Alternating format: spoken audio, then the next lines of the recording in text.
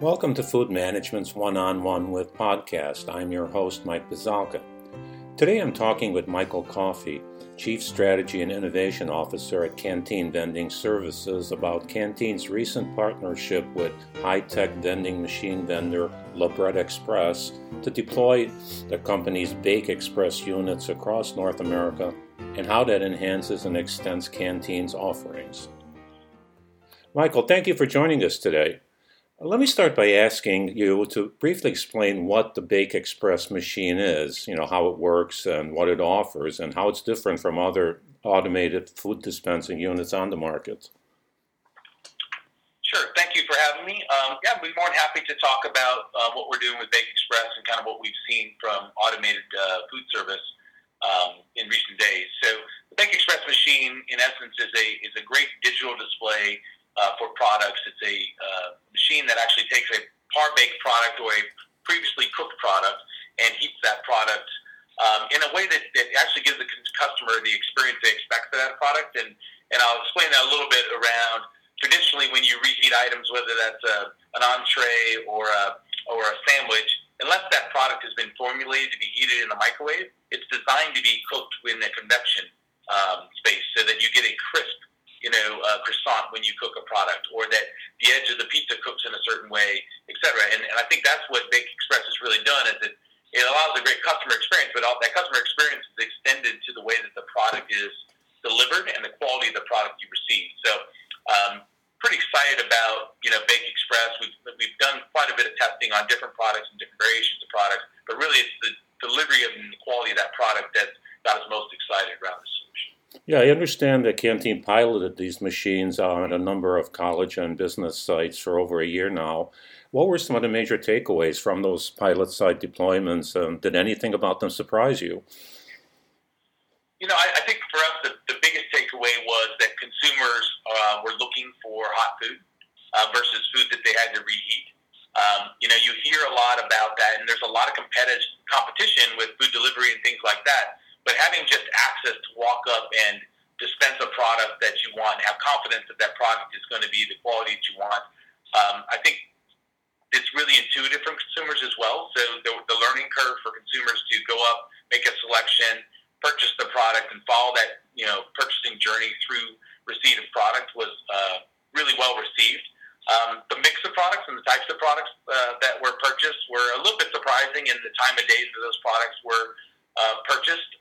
You like to believe that people are generally covered and this is going to be a big lunch draw and things like that, but we saw this as a great breakfast draw, so you needed a better breakfast mix for products because people were coming in wanting a hot breakfast versus something that they traditionally probably didn't find in other retail solutions. So that was probably the biggest takeaway for us, is that operationally the machine worked great. We were very reliable in the customer journey, and the time and the usage of what we previously would have thought was different than expected. Of course, most of that pilot period took place under the COVID restrictions over that last year and a half.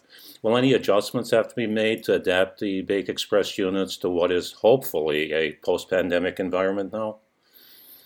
We were a little bit concerned. We had kind of started pre-COVID in this, and had a really good understanding of how it was executed during that place. But what we really found with these machines during the pandemic was people were looking for unattended retail, and they were looking for places that were more remote food service, so where your traditional food service operations were idled, or participation was different than it had been, or access was different than it had been during COVID.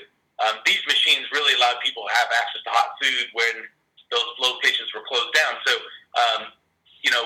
we found that the pandemic was probably, a lot of times you test things in a pandemic, you're a little concerned around it. For us, it really heightened our awareness that people do want access to remote food service in different ways. Now, post-pandemic, we're really going to have the ability to test it in different environments that maybe didn't have essential workers or the population that were in place, et cetera.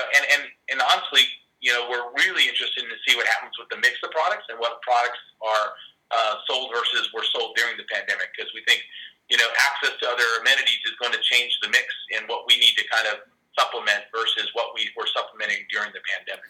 Yeah, that's interesting. What are some of the things you'll be able to do now with them that you weren't able to do while COVID was raging and restrictions were in place? I think it's really access to new locations. Obviously this is a great machine, but it really serves the need in different environments, public environments. I think this is a great fit. We've all probably sat in a hospital lounge and said, I'd really love to get something that is great, but unfortunately the cafeteria is closed, and now have access to a great hot option. And it's really about access to different environments that were probably closed during the pandemic or had low population, so they couldn't support one of these solutions. What kind of sites do you mentioned hospitals? Are there any other kinds of locations that you see these units now being especially suited for that you didn't have something for them before? Yeah, I think ultimately it's an extension of whatever food service was in place before, or where there was probably food deserts or locations that were underserviced that are looking for those. I think you can look at in most B&I accounts in college and university. I think you can look at multi-tenant buildings, anywhere where there's traditionally food service during a certain range of hours, and now there isn't, and so people are looking for solutions. So I think it's a good fit. Also, when you're trying to modify your service frequencies in restaurants or in your cafe spaces, you can now have a third or a remote site that's supported with great quality products. It sounds like there are more market niches now that open up for you that weren't there before, even in sites that were serviced in some way. Yeah, no, absolutely. I think, you really got to think about what consumers are looking for.